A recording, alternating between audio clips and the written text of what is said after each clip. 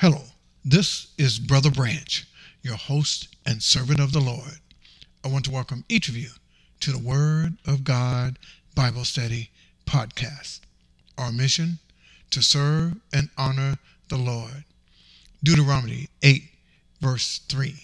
And he humbled thee, and suffered thee to hunger, and fed thee with manna, which thou knewest not, neither did thy fathers know, that he might make thee known that man does not live by bread alone, but by every word that proceedeth out of the mouth of the Lord does man live. This is episode number 49, Accusations. Father God, we invite your Holy Spirit to teach us what it is you want us to know about accusations and to follow your lead and not my lead. In Jesus' name I pray. Amen and amen. Who among us have not had to deal with false accusations? For they seem to be a way of life. Yea, they seem to be everywhere. But we find that this is not new.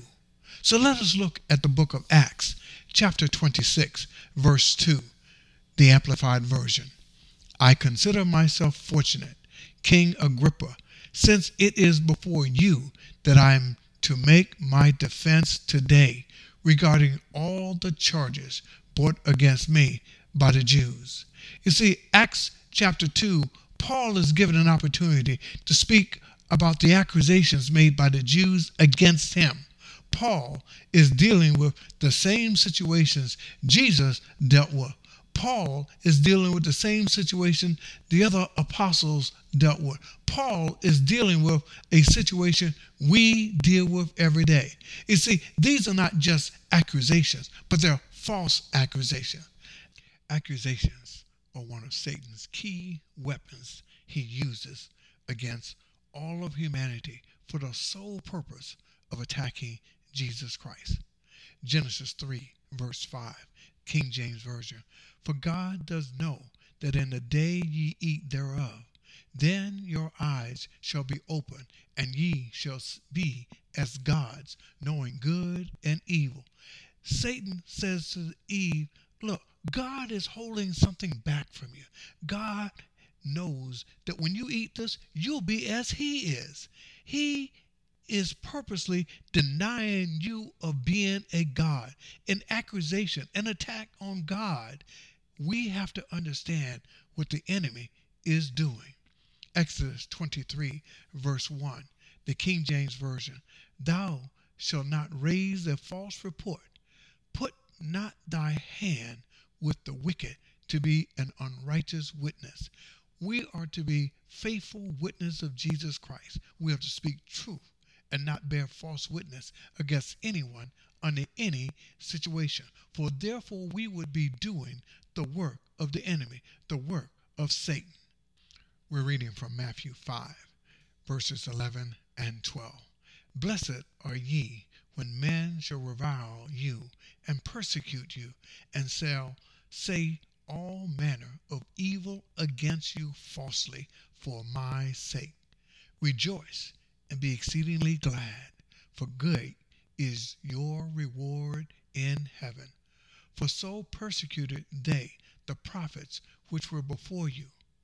Remember, it is not about you. It is not about me. Yes, I am being attacked. I am being accused. But it is because I am seeking to be like Jesus Christ. Satan seeks to attack Jesus under any and every situation. So therefore, he will use you or me to attack someone else, and he will use someone else to attack me or you falsely. Do not get caught up in this. Understand what is going on. The attack is on Jesus through us. Exodus 14, verse 14, the King James Version.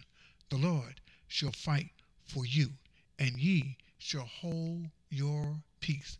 Let God fight those false accusations. Let God take care of Satan, who's behind these false accusations. It says the Lord shall fight for you, and ye shall hold your peace. Sometimes it's difficult, but hold your peace.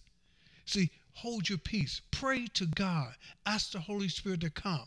Because, see, when we ask the Holy Spirit to come, we know that Jesus' righteousness covers us. And when Jesus' righteousness covers for us, Jesus speaks on my defense. So when you're being attacked and you're trying to hold your peace, have this simple prayer. Lord, shut my mouth and speak for me. In Jesus' name I pray. Worthy is the Lamb of God. Remember Matthew 4:4. But he answered and said, It is written, man shall not live by bread alone, but by every word that proceedeth out of the mouth of God.